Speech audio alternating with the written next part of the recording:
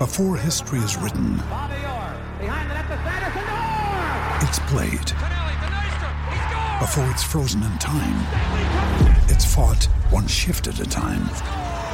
Before it's etched in silver, it's carved in ice. What happens next will last forever. The Stanley Cup Final on ABC and ESPN Plus begins Saturday. This podcast episode is brought to you by Coors Light. These days, everything is go, go, go. It's nonstop hustle all the time. Work, friends, family, expect you to be on 24/7. Well, sometimes you just need to reach for a Coors Light because it's made to chill. Coors Light is cold lagered, cold filtered, and cold packaged. It's as crisp and refreshing as the Colorado Rockies. It is literally made to chill. Coors Light is the one I choose when I need to unwind. So when you want to hit reset, reach for the beer that's made to chill. Get Coors Light in the new look delivered straight to your door with Drizzly or Instacart. Celebrate responsibly. Coors Brewing Company, Golden, Colorado. Arteta! What a strike! What a screamer! Zola! And a fantastic goal! Arsenal back in it! And here's Limpar, lines it up, finds the net. Arsenal are in front. Arteta shows his commitment to the club by making it less palatable for KSE to stick around. This is the Arsenal Vision post-match podcast. My name's Elliot Smith. You can block me on Twitter, Yankee Gunner. A cunning twist. Did Daniel Ek have a whisper in Arteta's ear? Did he realize that crashing out of Europe and not being in it for the first time in 25 years would be a way to potentially push the Cronkies out? All part of his cunning plan, or just total incompetence as a manager? You decide. We'll discuss. Here to discuss it with me is Paul. You can find him on Twitter at PausMyPants. Hello, Paz. Woohoo! And Tim. You can find him on Twitter at Strawberry. Hello, Tim. Hello there. Clive has today off because he is celebrating the 18th birthday of his twin girls, and so we wish them a happy birthday and him a good day. If you want to hear Clive's thoughts on this, he was quite somber and direct on the instant reaction for patrons, but unfortunately we will not have him along with us today. We had a very, very fun live stream, as we always do before these occasions, that turned into a very, very angry instant reaction. It's amazing what the football can do to your mood, isn't it? And the mixture of feelings today for me is anger, but also sadness. Sadness at realizing that European competition is gone for the first time in 20 years, that next season we will have at least probably 12 fewer times to watch Arsenal. As miserable as Arsenal can make us, I'd still rather watch them than not. And it really changes the trajectory of the project, TM, and what we are doing as a club, the value and prestige of the club, but it also gives us an opportunity maybe to focus on the league. Those will be conversations that evolve over the summer. Today, what we're going to do is very simple. We're going to discuss why we didn't win the game, because this is a post-match podcast, and then analyze the manager, because I just don't think at this point it can be put off. I know we've had some strong feelings about every result leading to a discussion about the manager, but in this case, I feel it's probably unavoidable. So those are the things we have coming. I do want to just say that after the previous pod where I asked if you could write reviews, a lot of people did, and I can't thank you enough. It's my failure as a host. Well, a lot of things are my failures as a host. The podcast in general is my failure as a host. But to say, hey, we could use a review with the new algorithm thing that Apple is doing, it helps so much. And every few weeks, I'll pick out a review at random, or maybe a couple, one side of the Atlantic, one somewhere else, and send some people a shirt. So if you want to write a review, we'd really appreciate that. But if not, let's start the podcast, because I've been talking now for 2 minutes. That's 2 minutes too long. So, Paul, I'll start with you just really quickly. I think, to me, all right, the Xhaka injury is bad, but Tierney comes in and he's a half-fit Tierney. It's still Kieran Tierney. It's still fine. Like, I don't want to get too far down the road of what the Xhaka injury meant. But I think in a game where you have to go score at least a goal, when you have Aubameyang, Pepe, Saka, Smith Rowe, Odegaard, Tierney, Partey, all on the pitch, you have to say there's probably nothing wrong with that selection. And so for the first 45 minutes to be so complacent and so lacking in urgency is really confusing. This was really a criticism we've had, I think, throughout the season, but in particular in the Europa League, which is that whole legs of ties and whole halves of games just sort of pass us by. It was incumbent upon us to make them nervous from the start. They were without Capu. They were without Foyth, two of their stars from the first leg. They lose Chukwueze in the 30th minute. But I never felt that there was an urgency to really take that territorial advantage and create uncertainty for them. So do you have any thoughts beyond just attitude and passion and urgency to explain why we struggled so much in the first half to create any kind of sustained pressure? Yeah. So I think the problem in some part is our adjectives and our descriptions, because I agree with you, it lacked urgency. But we all know that they didn't come out here not wanting to be urgent, not wanting to press. So why did it look that way, though? How did it transmit to that, you know? I think a significant part of it was right from the get-go, we went to that thing we haven't done for quite some time of leaning heavily into aggressive playing out from the keeper.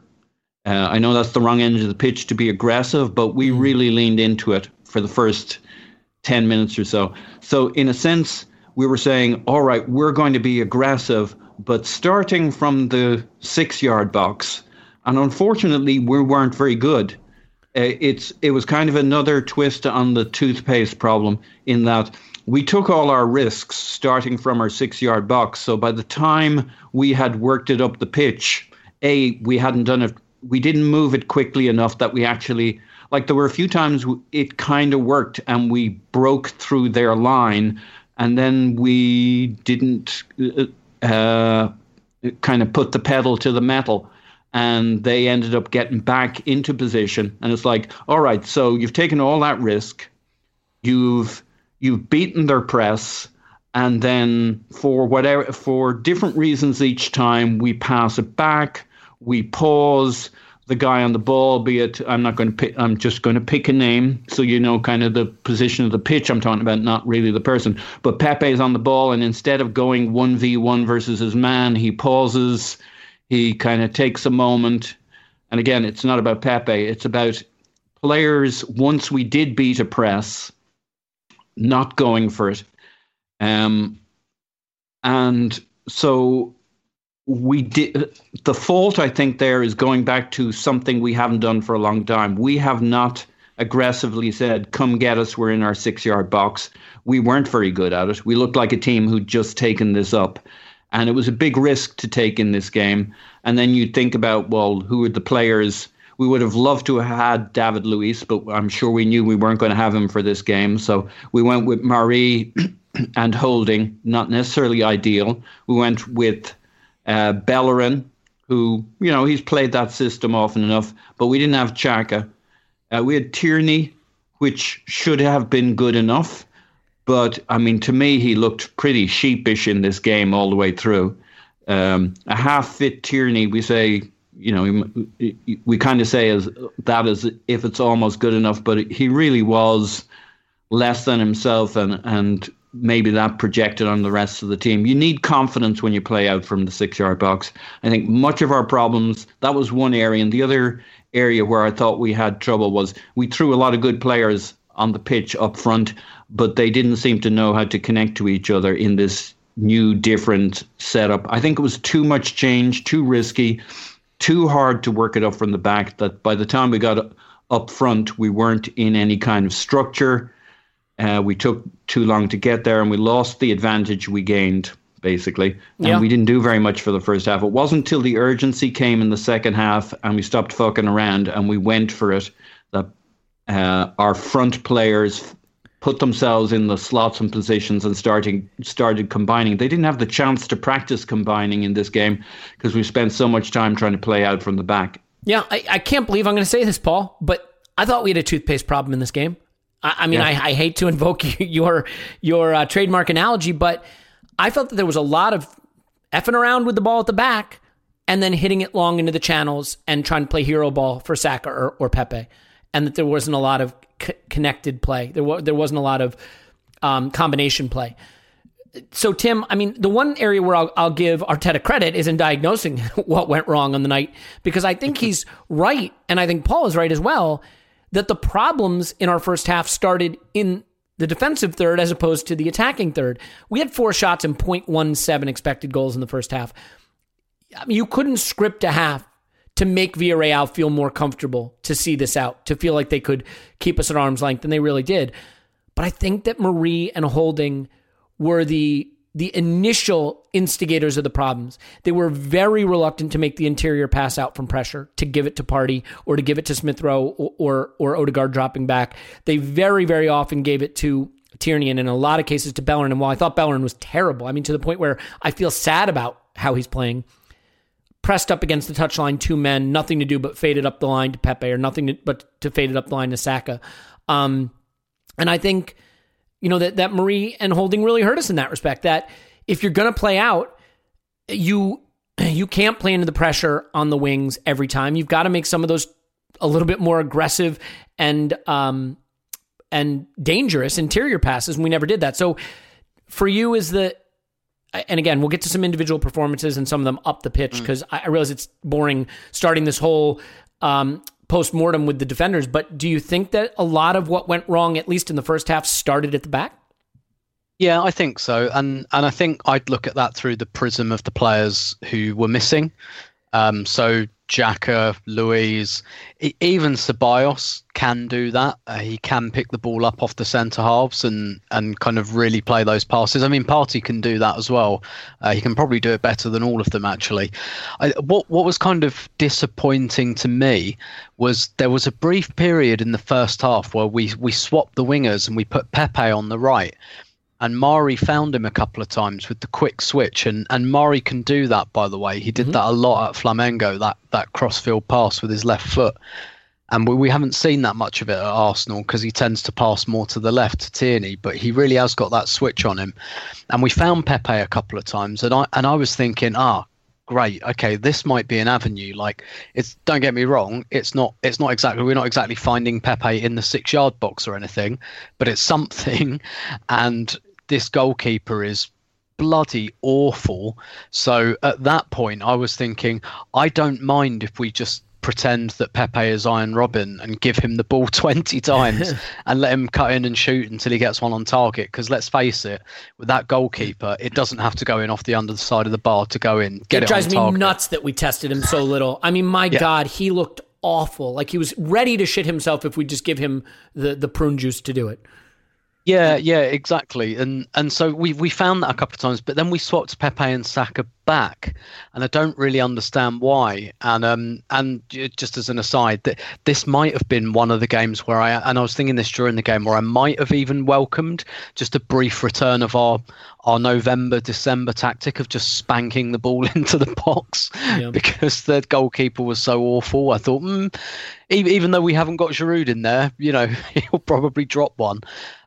But so I do think we had problems in build-up for the exact reasons you say, and that's probably why our fullbacks kind of struggled as well. And I look at Bellerin's performance, and I gave him like the stock down on the instant reaction pod, which I still think he deserved. But when I look back at the highlights, he creates that chance for Aubameyang with the cross. He nearly scores as well, but Coquelin gets a great block. So he actually nearly had 2 really, really decisive moments in the game still. But what was weird Remember about... in the instant reaction discussion, I was saying I actually thought taking Bellerin off at that point in the game was maybe a mistake. I know we put on another attacker, but at that point, between crosses he was putting in and shots he was getting, he just felt like one of the most likely to stick the ball in the back of the net.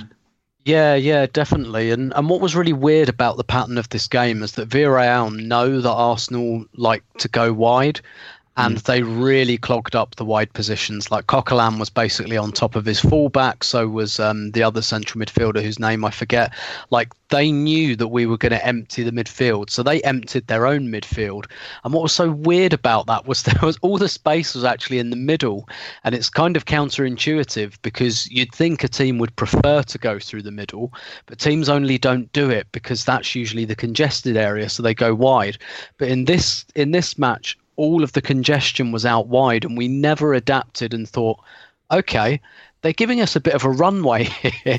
And don't get me wrong, once we get to the edge of the box, there's a load of them in the area. So I'm not saying we just get like a clear run at goal, but we get a clear run at their box if we go through the centre. And I really expected to see El Neni come on, actually, just to provide a little bit more of that, just someone who could pick up the ball off Murray and Holding and drive us forward a little bit. Well, I know drive us forward and El Neni is a weird combination, but indulge me a bit. But, just someone to give us a bit more centrality. They did compress the middle a little bit, not so much with numbers, but by keeping the line high defensively so that they kind of, what they did have in the middle still kept it reasonably tight. But we did have some joy through the middle. I think the other interesting thing you hit on was the switching, because Partey as well would drift left and then spank it to the right.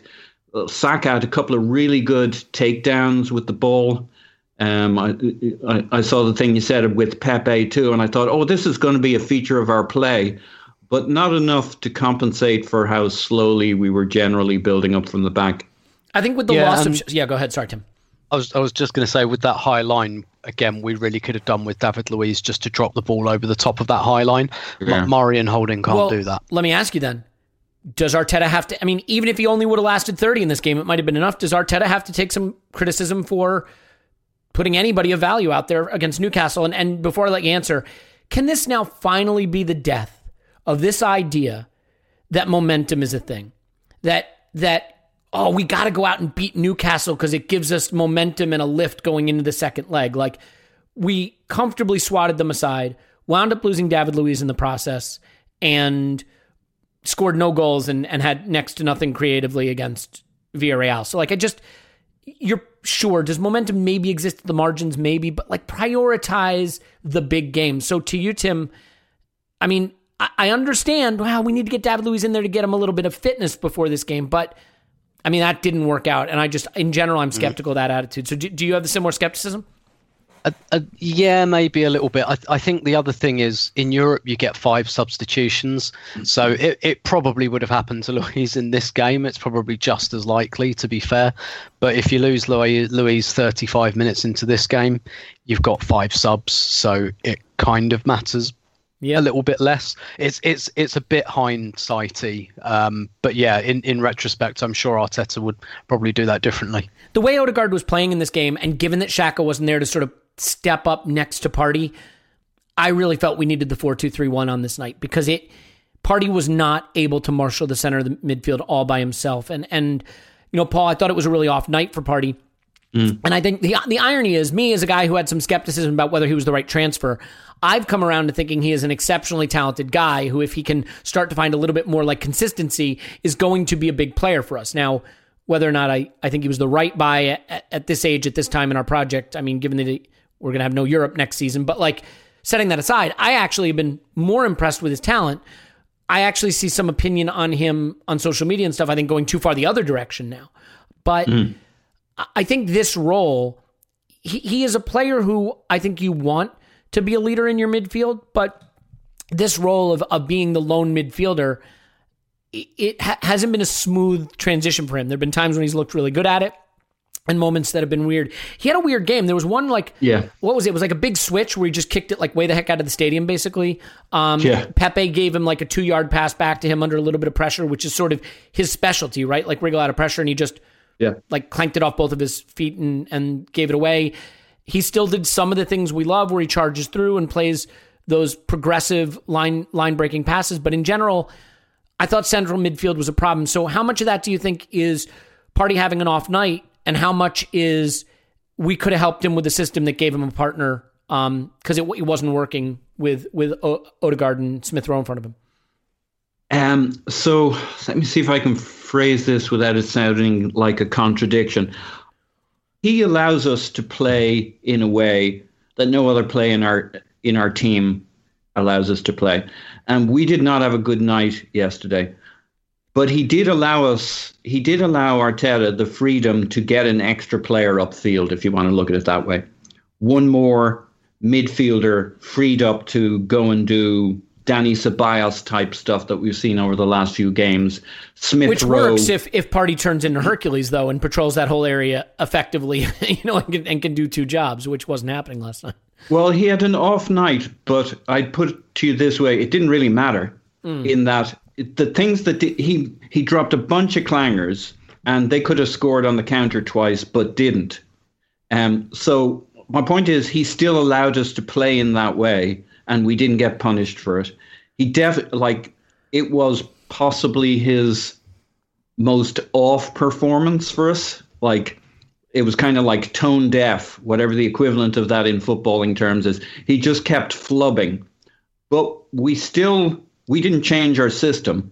So in a sense, he still allowed us to play that way because we did play that way. And, you know, the disproving the negative, there were things he did, ground he covered. Maybe to Tim's point, they didn't flood the midfield anyway. So in one sense, it worked, only in the sense that it allowed us to play a different way and we weren't punished for it. He definitely had an off night. You know, maybe we missed out on a couple of killer passes that we've seen in other games that might have opened this thing up. What's my point? My point is, I think he's a tremendous asset that allows us to play one guy at the base of the midfield. Even if he had an off night, we still did it and weren't punished for his off night. So it's almost like it didn't matter because they didn't hurt us. Yeah, and I mean, we will start to wind this around to Arteta and what it means and maybe get some of the catharsis going in terms of just kind of shouting into the void, screaming into the void. But I do like breaking down the game a little bit because I think it's being lost a bit just how bad this performance was in so many ways. I mean, how lifeless it was. And I think, Tim, part of this is a ball progression issue. And then part of it is players that we need big performances from not producing them. And this is where the coach versus player debate is always going to, I think, challenge people. But if we want to stick on the player side of it for a minute, I thought it was an off night from Saka, who, you know, let's face it, he's carried us for large chunks of this season. Now, carried us where, you could ask, go ahead. Yeah, he was crowded out. Yeah. But how off do we think he was? This is a genuine question, not a trick one. Like, some of his touches were excellent. And to Tim's point, he was a marked man. He was crowded out. I mean, I know we were disappointed because he didn't have a good night. Did he have an off night or?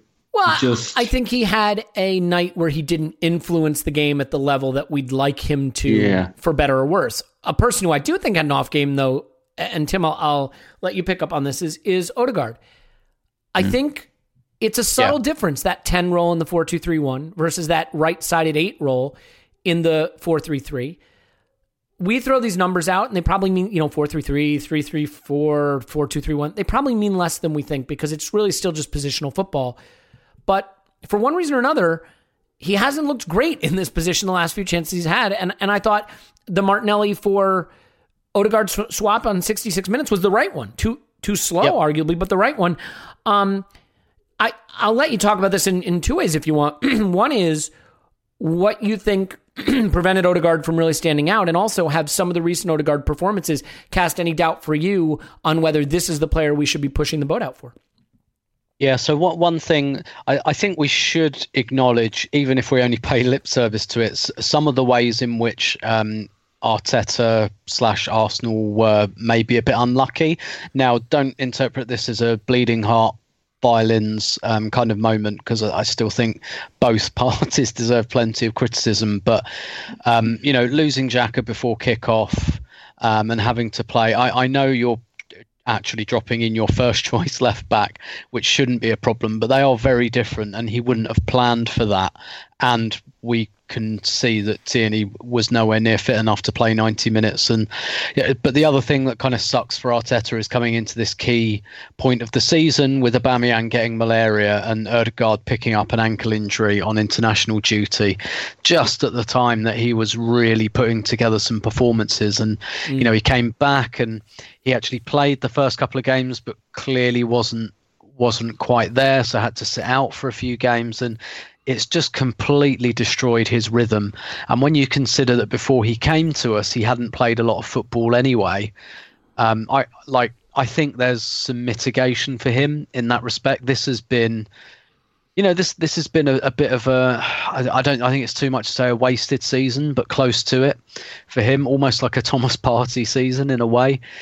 and he just hasn't been able to build up that rhythm, and we've seen that in the last couple of games. And I still wanted to start him. I still thought, well, okay, he's had the last 2 games, that should give him, that should give him some rhythm. But I think the mixture of that and then slightly changing his role and slightly changing the system and the setup, and I'm sure this is something we can talk about going into yet another big game with, admittedly not an enormous change, but doing that 4-1-4-1 thing that we've never done before. Like, this team is not at a point of its evolution yet where it can just happily flip between systems like that. I really think your first season, you put in the baseline and you get your starting 11 right, you get your system right, and once the players are comfortable with that, then you start tinkering. And I think he maybe has just done it a bit too early. Maybe some of that was forced, and he's certainly suggested that in his post-match interviews, that losing like key players like Tierney, Aubameyang and Ødegaard has really hurt. So I do have some sympathy there. I do think that kind of sucks, and that's one of those small things that can swing a season. But then again, Villarreal lose Chukwueze to absolutely nothing. I don't even know what injured him. Like, no one was near him. Hamstring? Look, I just assume. I don't know, but he went off with like his leg strapped up and all of that, and there was no one near him. Let's be honest, non-contact injuries are usually the scariest ones. Yeah, absolutely. So I mean that, and they had suspensions as well, and so like things weren't perfect for Villarreal. Could you argue that Capoue, Foyth, and Chukwueze are their 3 most important players, at least based on performances from the first leg? I mean, yeah. You definitely could. You definitely could. So. We didn't have the tools there, and so I think it's a mixture of Ødegaard perhaps just not being quite, still not quite being back in the rhythm, having had a really stop-start season, and then slightly changing the role a little bit. But I think it has to cast doubts on whether Arsenal put the money down in the summer. I guess really you have to leave that decision, whether you want to or not, to like Mikel Arteta, who's seen him in training. Yeah. What has he seen on the training ground? Because unfortunately, we just haven't seen enough in the games yet. And it's a short-term loan. He's been injured. Like, there are loads of mitigating circumstances. But the thing is, still the advantage with that is still more than you usually get before you buy a player. You usually buy a player almost totally on spec in that regard. So he's still got something to go on, which is more than you usually get when you buy a player. Clive wanted to make his stock falling in the instant reaction loans, and you can see why. At best you get mixed results where you're not sure what you think, and at worst you get useless stuff like the loans we've seen for Denis Suarez, Marie, Cedric. Paul, I'm going to ask you a question that Clive in the instant reaction pod literally called I think he called it a crap question. Don't remember if he called it a shit question, crap question, but he's not here. And so I'm going to go totally petty, passive aggressive and ask it to you. But Tim, you hit on something that drives me crazy, because there's a few fucking problems with this Ødegaard thing. If you have a strong director of football who's not just totally in the pocket of the manager, he can say, Ødegaard is our guy. We had determined that, so we are still going for him. But we don't have that. But here's the other problem. If you have a strong manager system, if the manager says, we play 4-2-3-1 and we press aggressively, or we play with a back 3 and we overload the wings, or whatever the heck the system is, whether it's a Tuchel system or a Klopp system or a Pep system, whatever it is, then you can say, we've seen Ødegaard thrive in the 10 and the 4-2-3-1. That is our system. That's the football Arsenal play, so he's the perfect fit. But as much as he looked like the perfect fit in the 4-2-3-1, I don't think he's looked like the perfect fit in the 4-3-3. If you don't have a clear system, how can you even identify the pieces that really fit what you need? It makes recruitment impossible. So the combination of our structural issues between Edu and Arteta, and anybody above them being completely absentee, we'll get to KSE another day, and the combination of not having a clear system that Arsenal play, makes recruitment impossible, and makes it impossible to look at Ødegaard, for example, and say, yes, I have conviction this is the guy we should go for, or no, I don't. And that's on us. We blew that. So, Paul, let me ask you a question. It's an Arteta question, and then we'll get back to the game a bit, and then we'll really lean into letting it all out. Arteta, before he arrived, this is a quote, before he arrived, Football is about habits and angles. It's much more simple for a player if you can process the image of where your teammate will be before receiving the ball. If I am in the kitchen and know the glasses are always in the cupboard, I get my glass of water more quickly.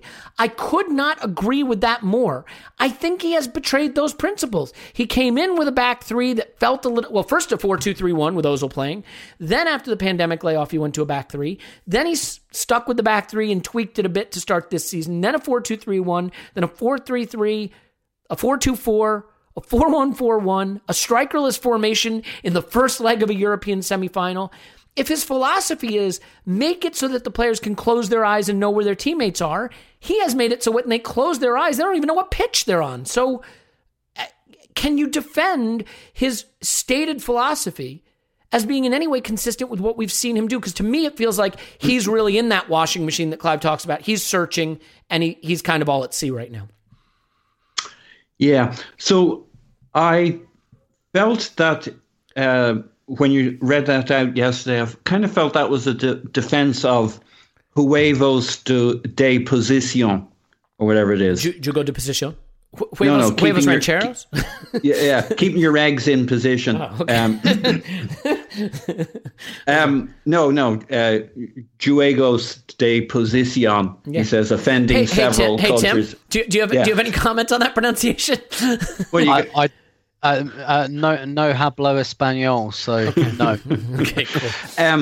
In other words, like the whole point of that is that people be in their slots, right? And that seemed to be very much the criticism that some folks had, like yourself, and reflecting of his system, especially early on.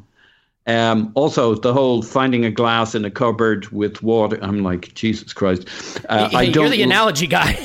Yeah, I didn't like his analogy. I could, well,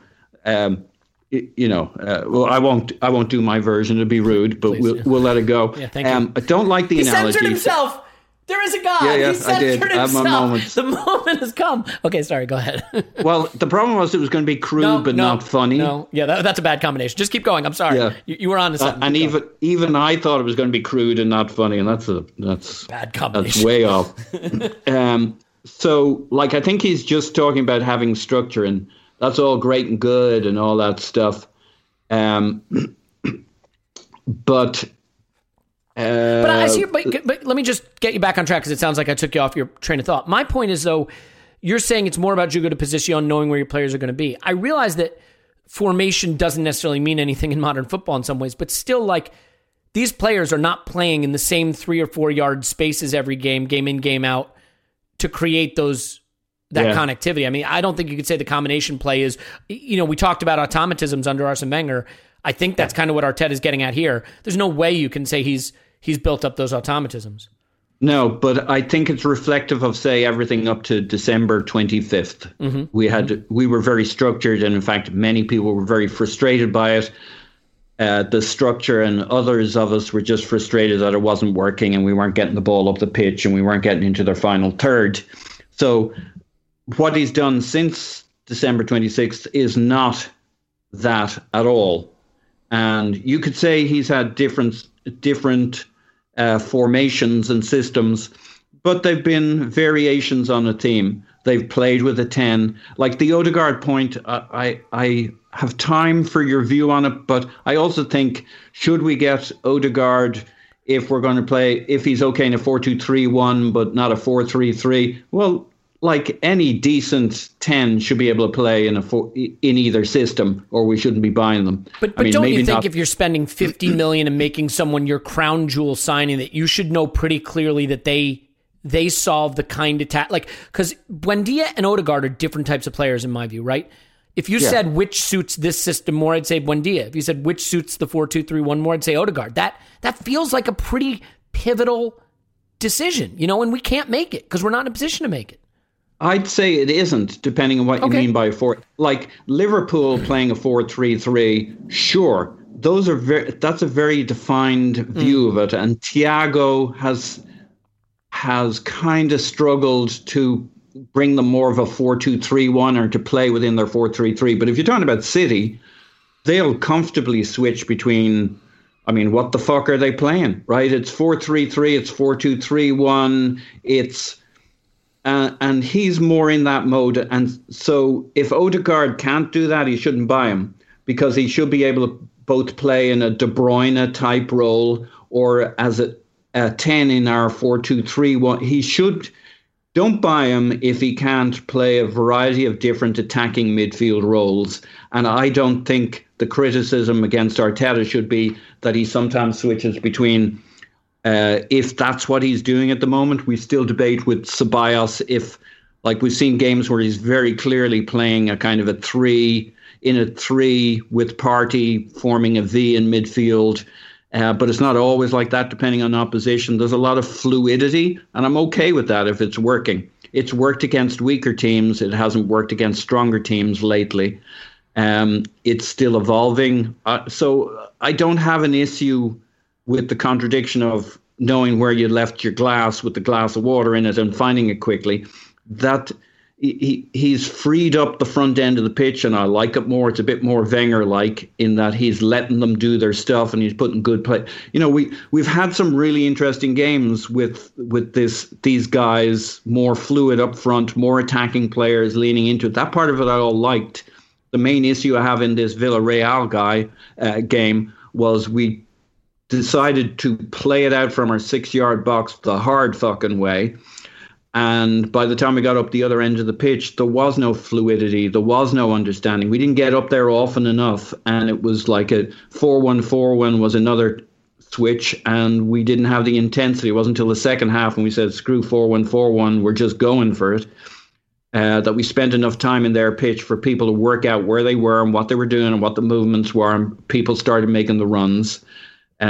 So again, he changed systems, and overloaded the work he had to do to get us into an attacking position in this game. I don't have any issue with the leaving your glass in the place versus what he's doing now. I like the fact that he's kind of leaned into freeing it up a bit, and we're a little bit more fluid in the attacking half of the pitch, and switching between systems is cool, and blah, blah, blah. Yeah, I would direct that just question. Just not good enough. No, yeah, I mean, look, my personal opinion is, when I look around at coaches that I think are really, really good, by and large, I think they come in, they implement a system, they make an impact right away. Then it allows them to see where the flaws are, where the weaknesses are, where the players that are available can't deliver, and then it's easier to address the problems. And it is not fair. I think that's right, but we did that in, what was it, October, November, December, and it was just like he did do that, and it was bad. Now, maybe it wasn't going to be his ultimate system, so you still have a fair criticism, because if that's what we were planning to do forever, that was terrible. Having a bad system is not a defense, I guess. So I agree with you, he got it all wrong, but now, December 26th, we hit the restart button, we play differently, it's been better. But but he didn't stick to his convictions. I feel like he tinkered. I don't know. I mean, look, there's a lot of speculation that starts to come in here. I mean, Tim, I won't make you repeat things you've said in the past, but the speculation about, is there a desire to show that you're smarter than the other guy? Is there an ego side to this? Is there learning from Pep, who's so damn clever, and feeling like the right way to manage is to out clever your opposition, whereas like actually there are other ways to manage, and one of them is just to be a absolute dogmatic idealist. Pep does it with the whole level of talent that we every position and flexibility of player. That's a big part of it too, right? Because even if you think, for example, that Obama, like if you think Pepe is flawed and you can bring in Mahrez, great. If you think Pepe is flawed and you can bring in Willian, different issue. So let's finish on the game, because I got a lot of points here I want to get to still about Mikel and how this is unraveled, but I want to just sort of get to the last bits of the game. You have to win this game. You have to get a goal. We never really put them under anything like the right kind of pressure. I thought the Martinelli sub was right, but boy, did I think the Aubameyang sub was wrong. And I don't know that there's a lot of analysis required, Tim, but like for a manager who I was on my very, very, very last legs of patience with, and being someone who is a ranting lunatic at the best of times, I needed like a padded room when that sub was made. And even if you want to say he's just back from malaria, what do you expect? Well, then don't play him 80 minutes against Newcastle at the weekend if that's the case. Give him a half to just get his legs under him. Or just say, you know what? your next game will be May 26th if we need you. So I'll leave you out there on dead legs standing in the box because I still like that better than the alternative. So for me, that's the sub that had me absolutely pulling my hair out. Ironically, only then to put a penalty box striker on an injury time in Nketiah, who makes 2 terrible fouls that kill the game. But is there anything left to say about that sub? I feel like I'm leaving you nothing to talk about because it seems so evident. No, I mean, it's quite simple, isn't it? You really, really need a goal, and you take off your best goal scorer and the only player who's produced shots on target, and indeed 2 off the post, and doing it after that header as well, which was, like, honestly, like, it's a really great header. Like, he really, really works his arse off to get to. It's not on a plate at all, and I mean, I guess that element of it is unfortunate because he would have planned to take Aubameyang off before that cross came in, and etc. But no, I don't think anyone's saying Aubameyang was absolutely on fire and looked like scoring, but he looked a hell of a lot more like scoring than anyone else. And history tells you that he will, and like, he's done it in this competition. Like, he literally scored in the 88th minute against Benfica because he found a little bit of space on the back post. I think it's I'd love to hear the justification for it. And no, I'm not having that. He's just had malaria. So yeah, okay. So 81 minutes makes a hell of a lot of difference compared to 90 minutes. Like, and you played him at the weekend anyway. Yeah, keep going. Sorry. Yeah, and I understood playing him at the weekend. The whole point of giving him 70 odd minutes at the weekend was so he could play this game. And like, no, I'm sorry. 80, like, if it had taken him off after 65 minutes, all right, fair. That's because he's not fit enough to do. But I don't buy that at all. I think he wanted to bring Lacazette on, but he didn't want to change the formation. And he'd already brought Martinelli on, so he's thinking, I can't just put Aubameyang on the left. I don't really want Aubameyang and Martinelli on opposite flanks because that doesn't really work. So I think he backed himself into a corner through not really having a strategic plan with the substitutions, and that showed by bringing Nketiah on a few minutes later, who does the same things Aubameyang does, but nowhere near to the same level. I think it's an absolutely shocking decision. I really do. I think the only reason more people aren't absolutely up in arms at the moment is because people have decided that Aubameyang is like the player they don't like at the moment. I compared it to I don't know if you'll be aware of or remember, just before Ruud Gullit was sacked as Newcastle manager, he benched Alan Shearer for a derby game against Sunderland, and they lost, and that was it. He was sacked the next day. And now there was a lot of politics behind that. Excuse me, because of Alan Shearer in Newcastle, and he started Aubameyang. So, but it just feels like the kind of decision a manager makes when he's lost it totally and is about to be sacked. But we just don't know if he is about to be sacked. No, I think it is fair to say that the Kroenkes will wake up to the challenges facing the club sometime 2 years from now, roughly. I don't know. I mean, I guess you could argue, no, look, they're going to know because they're not going to be getting any money from European qualification next season. And maybe we can touch on, before we get out of here today, whether European qualification would be a good thing or a bad thing for this team. I think it is time to sort of turn to the postmortem and how that bears on Arteta. So let's take a quick break. We'll come back and we'll do the Arteta section that everybody came for after this. Stay with us. This podcast is sponsored by BetterHelp. Is there something interfering with your happiness or preventing you from achieving your goals? BetterHelp will assess your needs and match you with your own licensed professional therapist. You can start communicating in under 48 hours. It's not a crisis line. It's not self-help. It is professional counseling done securely online. There's a broad range of expertise available, which may not be locally available in many areas. The service is available for clients worldwide, and you can log into your account anytime to send a message to your counselor. You'll get timely and thoughtful responses. Plus, you can schedule weekly video or phone sessions, so you won't ever have to sit in an uncomfortable waiting room as with traditional therapy. BetterHelp is committed to facilitating great therapeutic matches, so they make it easy and free to change counselors if needed. It's more affordable than traditional offline counseling, and financial aid is available. BetterHelp wants you to start living a happier life. Here's what a few people who have already tried BetterHelp have had to say. Andrea is an absolutely amazing therapist, and I would recommend her to anyone. She has helped me tremendously with my mental health and has helped me stay on top of it, and also understand my symptoms and triggers. My anxiety is now under control, and I have her to thank. I am so grateful. Elizabeth is great at discerning my areas that need work and wonderful about helping. She's a genuine, kind, and compassionate person. Visit BetterHelp.com/vision. That's BetterHelp.com/vision and join the over 1 million people who have taken charge of their mental health with the help of an experienced professional. In fact, so many people are using BetterHelp that they are recruiting additional counselors in all 50 states in the United States. A special offer for Arsenal Vision listeners, you can get 10% off your first month at BetterHelp.com/vision. BetterHelp.com/vision. Go there now and get the help you need. All right, we're back. Feels like an apt promotion, all things considered, but definitely an important one as well. So, I think we now have to talk about what we have in Mikel Arteta and start to make some real judgments. This is not early anymore. This is not trust the process anymore. I'm not having it. We have enough information now to judge him. I just want to say something for myself real quick that I was thinking about today. And then, Paul, I'll ask you a question that's an open question, not a closed question like I sometimes do, trying to lead you down the primrose path. But, Thomas Tuchel came in at Chelsea. I want to be clear.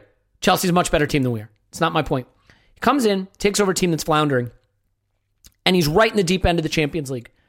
And he gets some Champions League final, beating some of the biggest, best clubs in world football along the way. Mikel Arteta came in, and it's his first job, so it's different, and it's not as good a team. But he came in, it looked like he made an immediate impact, and he gets into the Europa League, and he crashes out at home to Olympiacos. And don't give me the COVID stuff. He has a full stadium there. A full Emirates crowd, rooting on the team, Olympiacos knocked out. And I remember thinking, and I may have even said it on the pod, that's a black mark on his CV. We were really excited by his arrival. He was making some really interesting moves. We liked the football. It seemed like he was turning things around from Emery. His communication was a huge improvement. Things looked good. And I said, this is the first black mark on his CV. And in retrospect, you can say what you want about the league, and it's a process, and you got to give a coach time to make an impact. But I think what we see in knockout competitions in particular, and those are always tricky, but you look at what Tuchel did at Chelsea. You can get your team to do well in a knockout competition where it really is very tactical. And I think that Olympiacos elimination at home, in retrospect, a bit of a worry. And now we look a year on, and we had 10 games this season at home with no goals scored. First time in the history of the club. 13 losses in the league. No goals from open play in 180 minutes against Villarreal. And a Villarreal team that lost key players either in the middle of their first leg or between their first and second leg. Actually, both in the middle. Capoue, Foyth, and then Chukwueze in the second leg. I think that there are a lot of red flags, and that maybe there were some red flags earlier. There were culture clashes, there were man management issues, and all along the way, we've sort of had the excuses for why they were okay or why they were right or why they needed time. And now I come to the point, and I said this on Twitter and I said it on the Instant Reaction pod, and I know you want to answer it, Paul, so I'm going to say it so that you can answer it. We find ourselves, in my view, in the very uncomfortable position where all the things that are bad about Arteta's performance so far are concrete things that you can measure very clearly. A number of losses, a number of goals scored, eliminations from tournaments, our position in the table. We sit 9th, 13 losses, 10 scoreless games at home, out to Villarreal with no open play goals. We know all the numbers. Those things are concrete. Whereas all the reasons to say Arteta's really good and we should stick with him feel much more notional, feel much more hypothetical. That he learned from Pep and he's really knowledgeable and he's tactically really astute, and you can see that, okay, are we ready to gamble another season on the hypothetical potential of Arteta versus the very concrete results that this manager has delivered? And would any other big club, at this point be willing to say this rookie manager with a season and a half and a lot of authority and a lot of opportunity gets another season on the back of these results? So, Paul, I do want you to provide some balance here, because it's not just let's kick Arteta. I don't want this to just be kick the guy. Catharsis can still be balanced if you feel balanced. Help me understand why there are reasons to stick with Arteta that are more than sort of notional or hypothetical, as opposed to the sort of, I think you'd concede, very concretely disappointing results he's produced. Yeah. We all have different emotional landscapes, and it's a process. Or manscapes, for that matter. But yeah, go ahead. or Manscaped. And I'm at a different point than you in that I always need to take a few days to just breathe. And I don't have this personally, I'm not at the point where I'm like, okay, here's my position on it. That's not where I am yet. And I'll take a few days. I'm not saying that's good, bad, or anything. That's just me. Something like this, it's like, I just got to breathe for a few days before I know truly where I'm at the moment. Here's where I think I'm at with Arteta, which is, you say the concrete's all bad and the potential good stuff is literally that potential.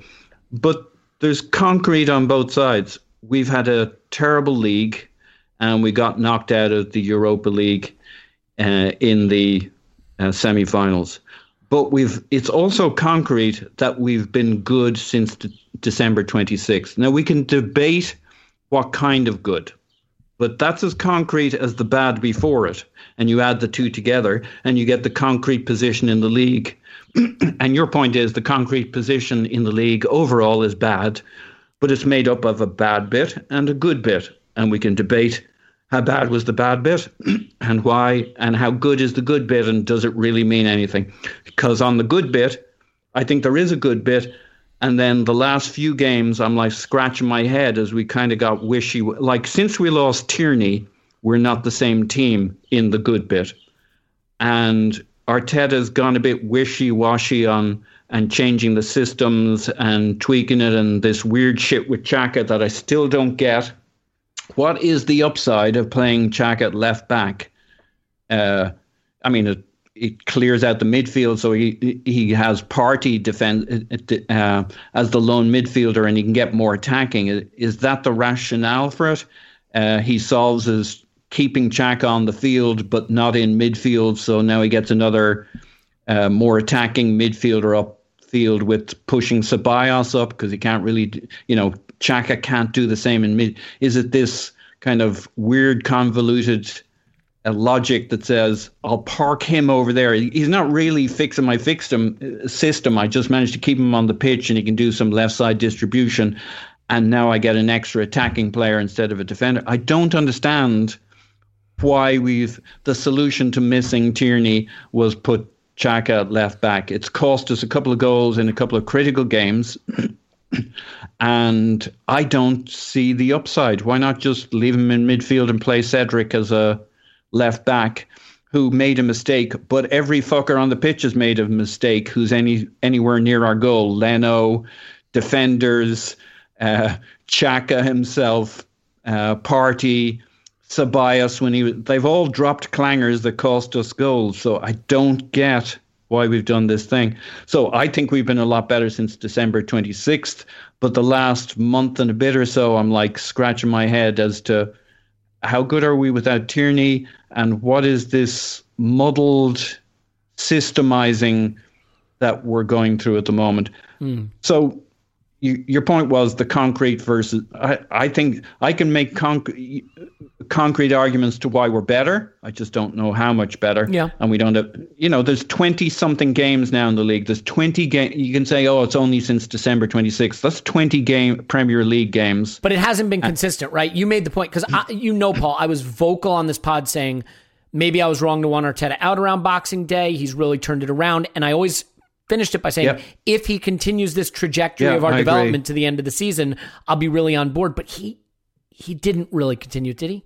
He's fucked you and me by putting it in a situation where it's like, goodish. Is goodish good? Like, you want the best stuff at the end. You don't want the best stuff in the middle and then confusion.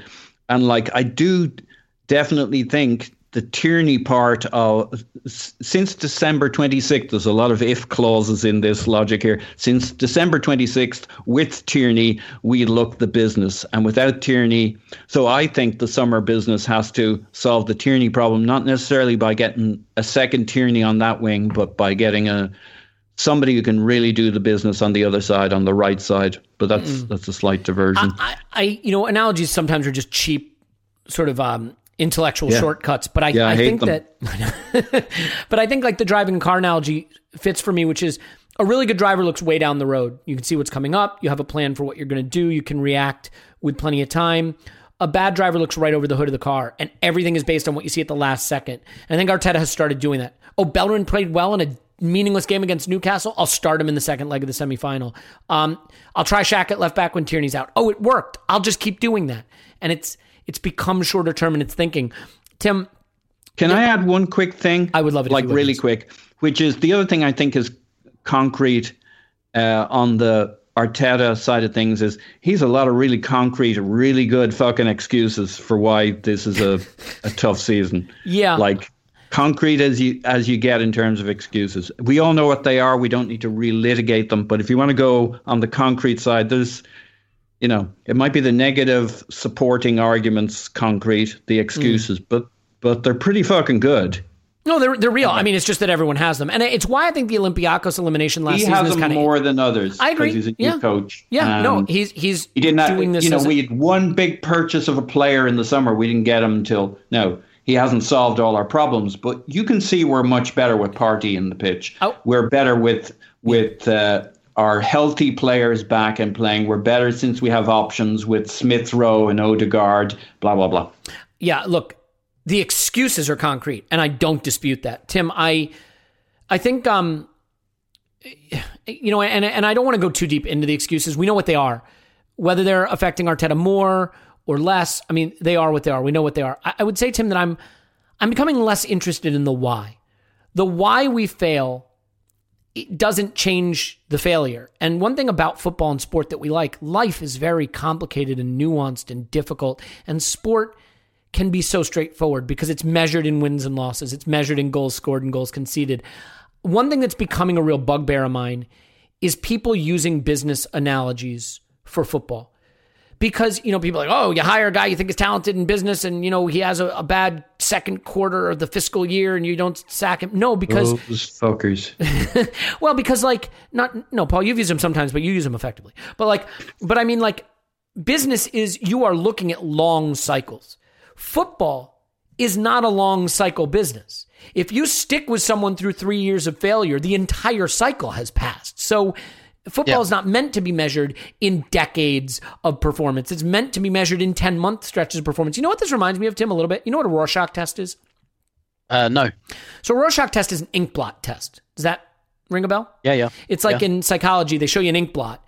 And you say, oh, it's a mother hugging its child. Looks like a penis. Yeah. Or you say, oh, it's a mother strangling its child, and that's how they decide whether to let you in free society or lock you up. Yes. It's always got a penis.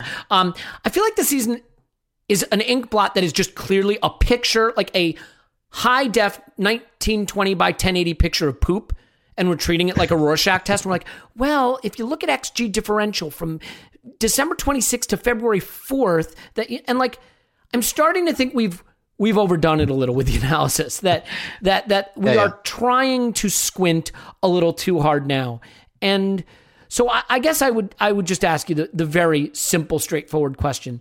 Do we have enough reasons to think Arteta is any good to make sticking with Arteta a sensible choice in light of what's happened? No, I don't really see any evidence for that. I don't. And I guess on the business analogies score, something I've been thinking. Don't do sorry, it, Tim, he'll turn on you. Elliot will turn on you. No. I'm agreeing that I completely don't agree with them. And sorry, this is a bit of a sidetrack, but I've been listening to podcasts about TV rights deals at the moment, and obviously loads about the Super League and blah blah blah. And I'm thinking are football and business actually compatible?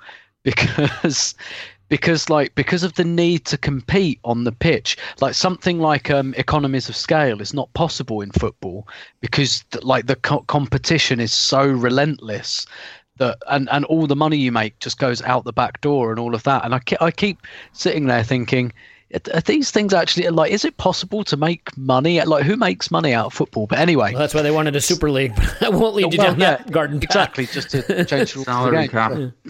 So just another reason why those things, because no football club will ever become like McDonald's, right? And just go, right, we've got economies of scale now. Fuck you.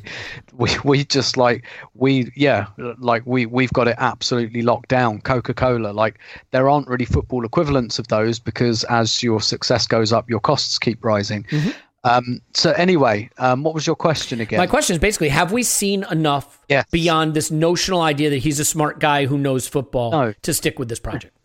No. And to be fair, we didn't have any more than that when we appointed him. We appointed him on the notion that he was going to be like the next big thing in coaching, and he still might. But no, I mean, the thing is, I would always. I wonder if like flip the question is going to end up on that bingo card. I haven't said it for a while. Flip the question the other way around.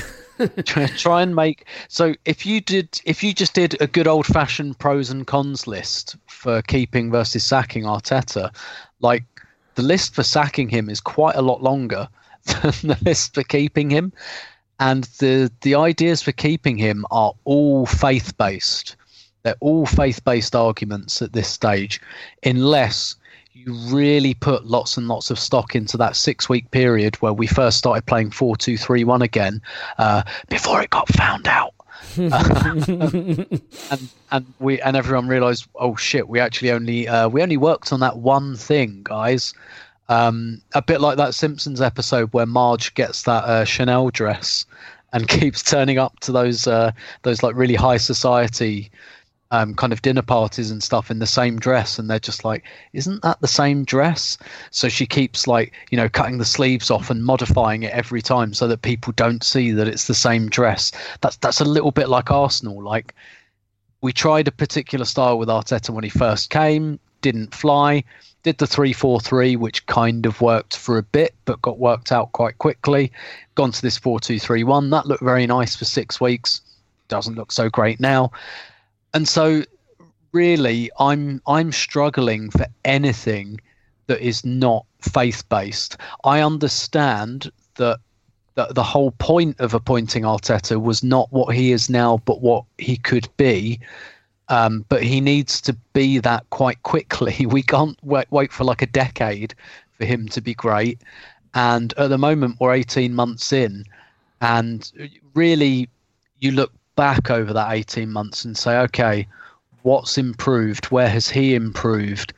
And the list isn't really that long. Whereas if you say what's gotten worse, that list is a bit longer. So it just comes down to whether you think 18 months and the COVID season and blah, blah, blah, whether that's enough. I think that what Arsenal will do is going to be completely the wrong thing. They will give him the summer. They'll give him the money to rebuild the team. And they're already they'll briefing that he's part of the solution, not part of the problem. So yeah, and then they'll wait until like a few months into next season, which is exactly the mistake they made with Emery. So we torched a whole season because we had to change the manager mid-season. We made like these big transfer commitments and then change the manager, and I think we're going to do that all over again. We'll throw a lot in with him, let him tinker the squad, and then we'll get to November and it'll be like, this hasn't really improved, so we're sacking him, we're wasting yet another season, and then we're bringing another manager in mid-season. I mean, I think it would be a massive mistake to start next season with Arteta. I think we've got to get ahead of this. We've got to be decisive. This is a critical summer in terms of the rebuild, and then I've said this many times this season, the number one KPI of this job at the moment is rebuilding this squad, and it's got to be the right person that's going to do it. You can't be a little bit in and a little bit out with who does the next kind of couple of transfer windows. They're too critical. We're at too much of a crossroads, and I really think let him finish the season if you must, but I would absolutely be beavering away in the background and sounding people out. I know there are people that think even notionally the idea of hiring a rookie manager to be the head coach of Arsenal was a mistake. I was on board with it. I think where I got it wrong, you need a club with really strong guardrails in place for that guy. Yeah, he comes in as the first team coach. Go ahead. Mm-hmm. Germany can do it, right? Yep. Like we all had this image of maybe we've got the next Nagelsmann, but Nagelsmann, was he at Leipzig or Hoffenheim? I always forget which one. But the reason I forget which one is because they seem like interchangeable clubs in my mind. They have Hoffenheim before Leipzig. Right, well, there you go. Like, they have real structures in place, and they haven't really even, So it's kind of easier to do in Germany, I think. I agree. I mean, just look at what Sven Mislintat is doing. He's taken basically a rookie coach, right? Put him in a position, in Stuttgart with really good guardrails and a really good recruitment policy and a really close relationship where he's mentoring him a bit. And they got promoted in the first season and they moved up to mid-table pretty comfortably, playing by all means, and I haven't watched, so I'm just going on reports, attractive, reasonably, pleasant attacking football. So Paul, I mean, this is the interesting thing. Like I said, I was on board with Arteta, but I mistook our club being the right club for it because you do need the guardrails. You appoint him as a first-team coach. You have a structure above him that really has a long-range vision of the football we want to play and the players we want to bring in. You let his knowledge of the game, his communication, and his football intellect be primary. You surround him. You say to him, we want you to bring in some really experienced, a number 2, a number 3, not 20-year-olds who can be obsequious to you, supplicant to you, right? But none of that happened. He hired guys younger than him that he could boss around. They put it, Raul gone. Edu made the DOF, who he basically is more like an equal to. They name him manager. They create a situation where he could soak up this power vacuum and consolidate it in himself, which is the wrong way to go. But I want to challenge you a little bit on something, Paul, and I'm sure you'll have a good answer for it. But that's why I'm kind of asking you, because I don't want it to just be a one-sided discussion on this. Be Well at Skipper AFC on Twitter says, the whole I think Arteta will be a top coach one day drives me wild. What is this based on? A few puff pieces in the media and a few comments from his best mate Pep? It's utter nonsense. There's absolutely no basis to think, quote, he will be a top coach one day. And this is something that I think is interesting, right? We create a narrative about people we like or we want to see succeed, and the narrative becomes the reality. But what's kind of interesting to me in this whole debate, Paul, is most of the debates I see about Arteta are usually, as weird as it sounds, either he's a good manager who needs more time, or he's a good manager, but this just wasn't the right job for him. And very rarely, he's just a terrible, shit-awful, below-average, bad manager. Now, I'm not saying that's the case, but it's weird to me that we sort of rule that out because look, if you would say what is the ceiling for this team and the floor, we all did season predictions, right? And between Scott and you and me and Clive and Tim, I would say we kind of covered what we thought were ceiling and floor out ranges. I think Tim and Clive a little on the more positive side, touching fourth place. You and I a little lower, and Scott even lower still, but all in that 4th to 6th range. And we're going to finish 9th or 10th or thereabouts on a very low. I was the lowest, actually. You might have been the lowest. And even still. I was 6, 7. Yeah. And my point is, he's delivering a floor performance, I think it's fair to say. At least on the I know you think there's more to it than just the table, but just I'll finish this and I'll turn it over to you. Is it possible, and is there a reason we sort of refuse to countenance the idea that maybe he's bad at this? I mean, and bad at it for whatever reason, without casting aspersions. Yeah. Mm-hmm. Yeah, and it's not, and I'd like your shortest answer. I'll do it in 2 sentences. Mm-hmm. Good. You've said a bunch of times you think he's a very talented coach. Why do you think he's a very talented coach? And this isn't a trick question, even if it sounds like one. So I'll answer it super quickly. Watching the way he sets the team up, it's clear that he has a fundamental understanding of complex, sophisticated footballing concepts. But I don't see a guy who understands the role of coaching beyond understanding the football concepts, if that makes sense. So, right. So, Paul, I see a guy who understands theory but not praxis, if that makes sense. But again, how in terms of, like, what's my point here? Everything's projection. Like, that's still a projection. You couldn't show that to me in some concrete fashion. The reality what I mean is I don't think Sam Allardyce understands some of the things that Arteta's trying to do on a football pit. Maybe he does, maybe I don't. But you know what I'm trying to say, right? I don't think he's a football Luddite. I know what you're trying to say, but I don't think he has the praxis side down at all. Like, this Be Well guy, he can feck off, right? Oh, I love him. He's a nice guy. Please, we're friends. I like him because almost everything. It's like what's concrete versus not like it's all projection. Like how good is Pochettino at the moment? I don't know. Right? He has a track record, but that was then. This is now. It's all projection. What you can past say performance is not indicative of future returns. You're saying not at all. I mean, you're through the filter of the club, the resources. Football has changed. It's all projection. So we're all we like to think we're rational and logic, and you bring your facts and I bring my facts. At the end of the day, we're all doing the same thing. We synthesize. Our thinking is emotional first, logical second. We have a feeling about who a guy is for whatever reasons. I think Arteta is a smart coach who's going to be successful. I just don't know when. And I don't know if it'll be within the time frame of his time at Arsenal. And you can, Bewell can look at him and say, there's no facts to this and no facts to that. There's almost no facts to anybody being successful. Like Klopp was a bust at the end of Dortmund. Kind of nobody wanted him was the story that was out there, the narrative, right?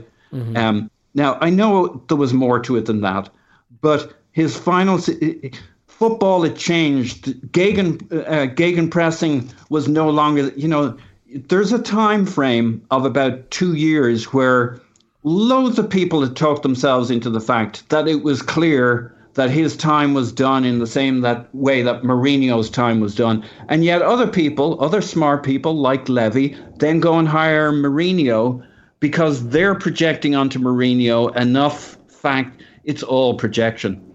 And there are ones we all feel much more comfortable about. We feel much more comfortable about Mourinho collectively. We all sort of feel we can see what the story is, and yet some smart people did some really dumb thing again, and Roma have gone and hired him. They're projecting onto the same guy.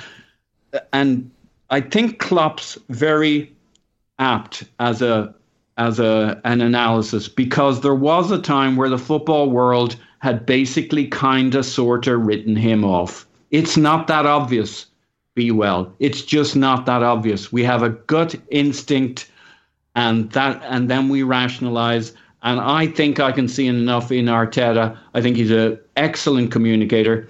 I think he's smart. I think he's got leadership. He's got ambition. He's got whatever. Can I prove it? Can I put it on a piece of paper? Is it a mathematical formula?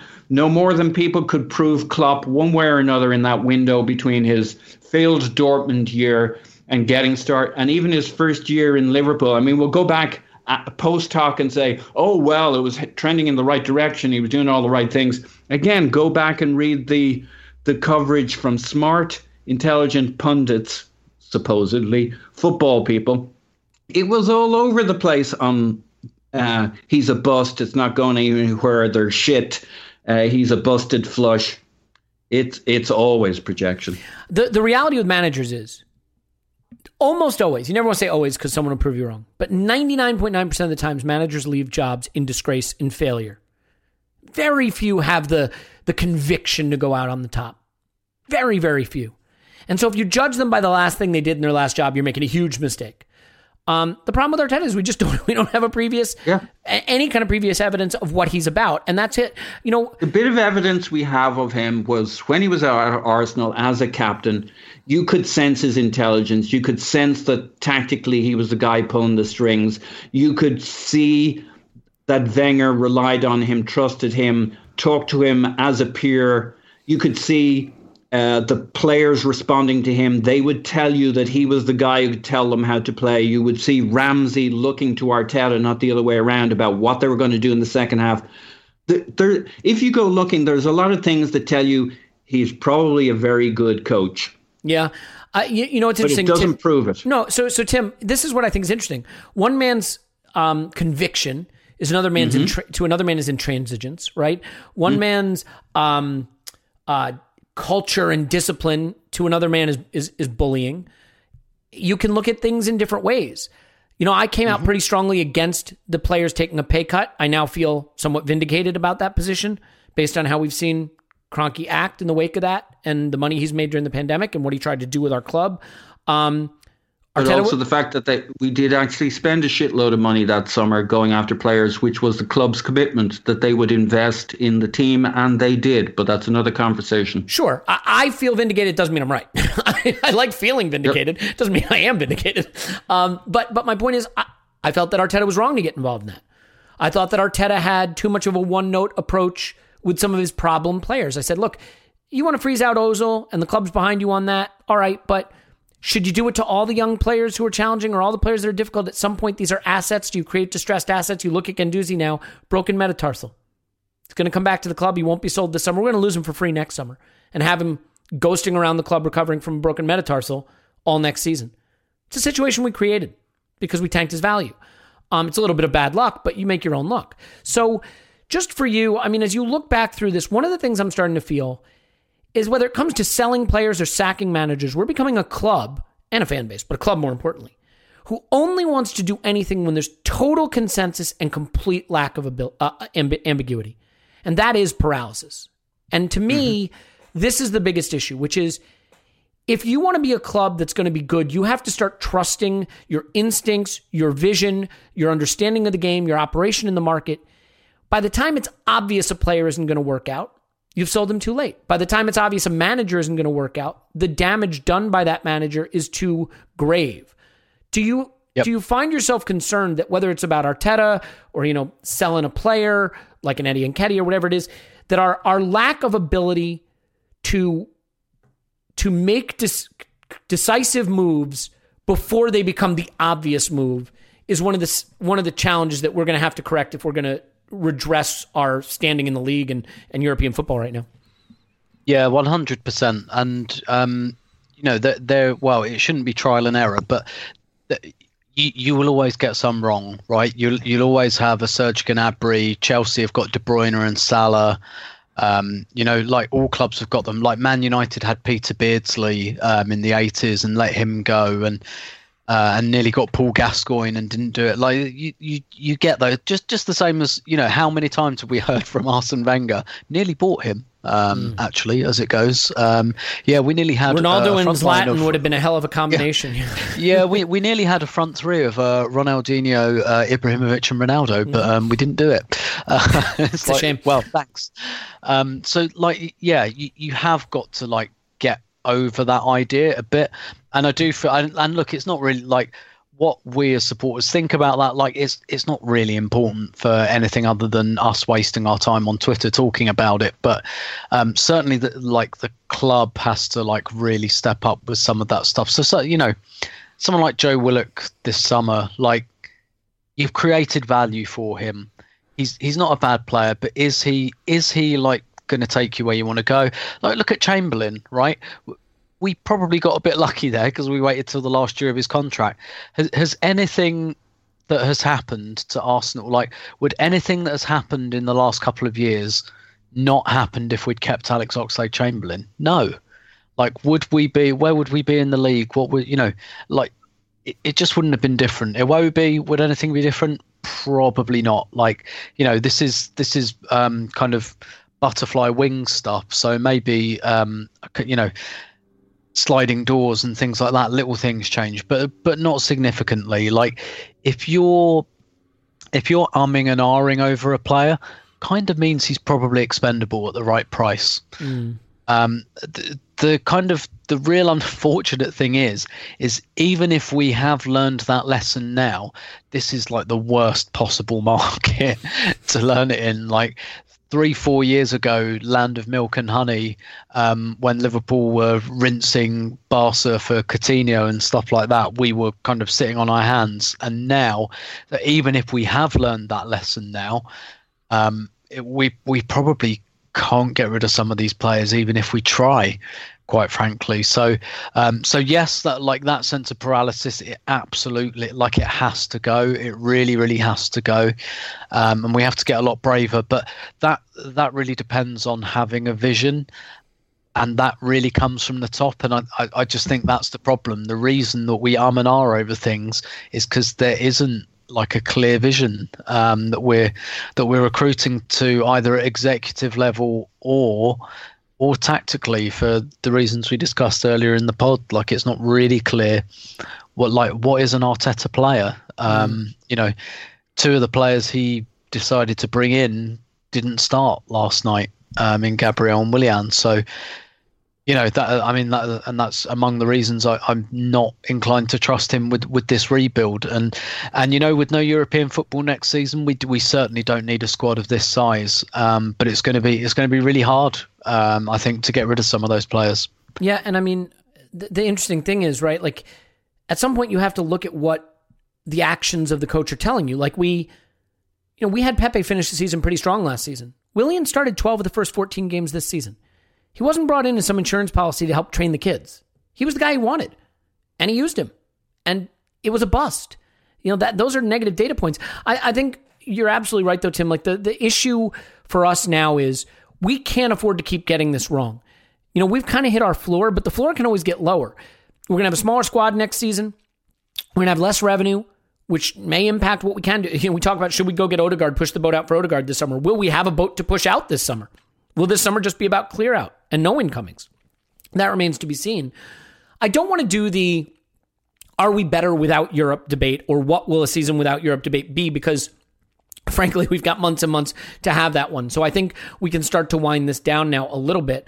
But Paul, I think it comes around now to the very simple question about, whether Arteta should stay. And the funny thing is, like, I say very simple. It's not very simple, but like, I bet if you went on Twitter and searched the Lampard out hashtag from back when they sacked Lampard, there were people being like, oh, you sack him now, what happens to the development of Mason Mount? You undermine all the good work he's done with the young players. Or what happens, to those guys? You bring in some coach who's just going to want to use the expensive players and we ruin our academy kids. Or, give him to the end of the season because what difference is it going to make now? The squad's imbalanced. We have a lot of attackers, but we don't have center backs. And the irony is, as a fan base, we think we're so unique.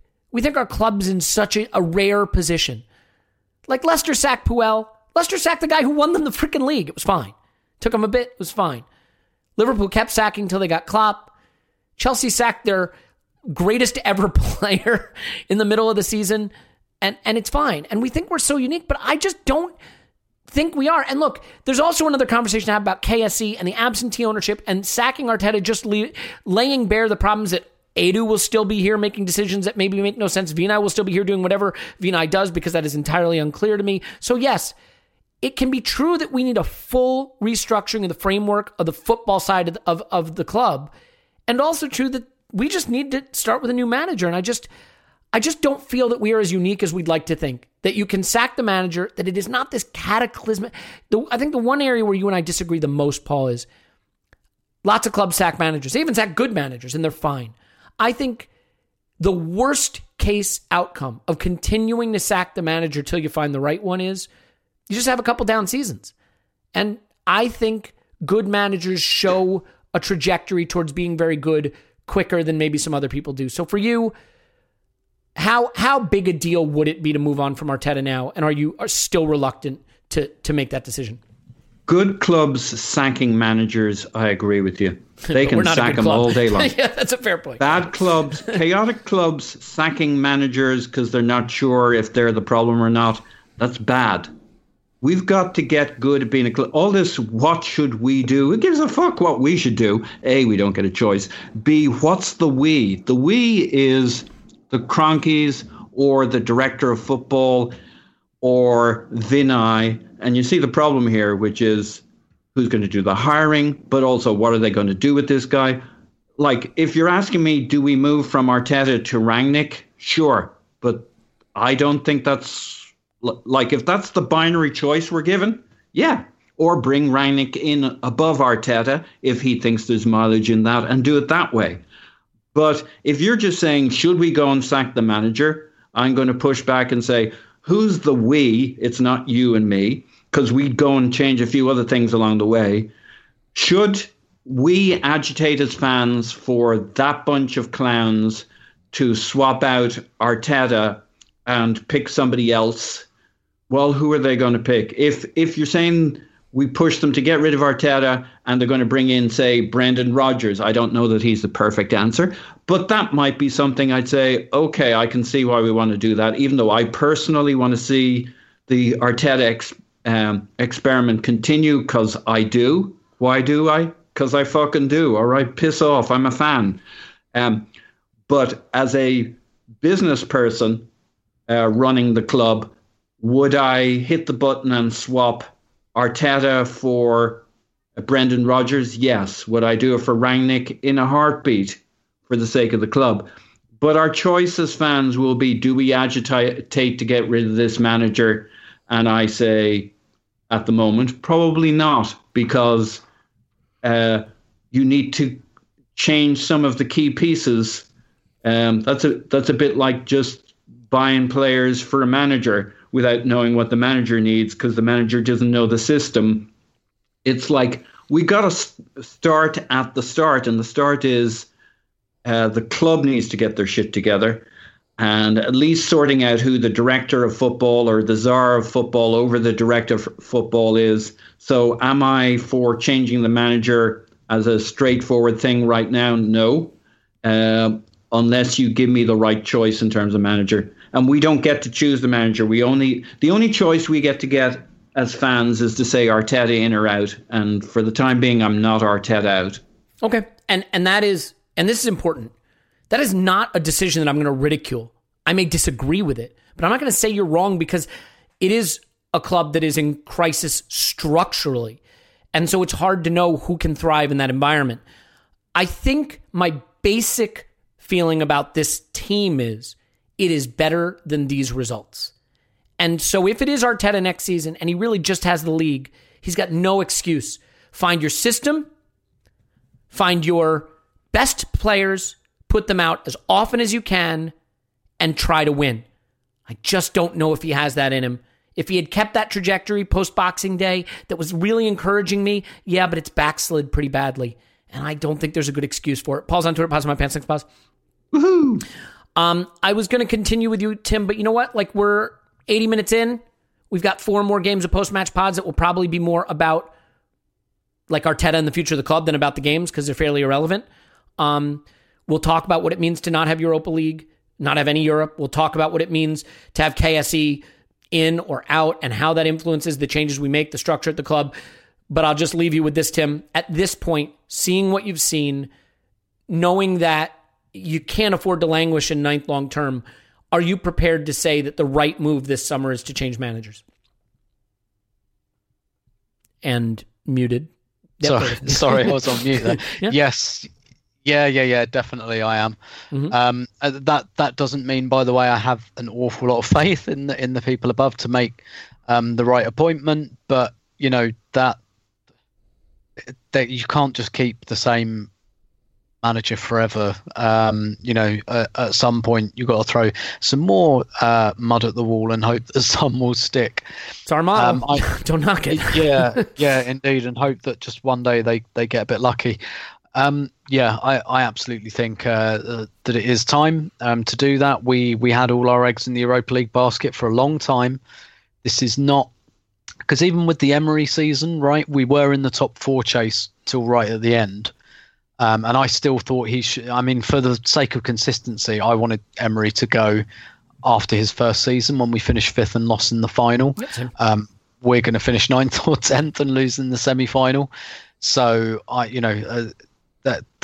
think that tells you everything. I'm open to being convinced, but someone will have to give me some good reasons to stick with Arteta beyond, we'll just appoint another crap person anyway, because I just don't find that convincing enough. Like, if someone can give me enough reasons based on Arteta's quality, I'm definitely open to that, because I want it to work and I like Arteta and I liked the idea of this, but I think it's absolutely we should change in the summer, and sell to a new manager on the basis of, look, we're about to do like a rebuild. So this squad as it is, you're going to get the chance to turn at least some of it over, and go from there.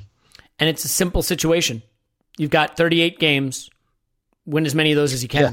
I mean, it's a straightforward, by Arsenal standards, straightforward. You know what's funny?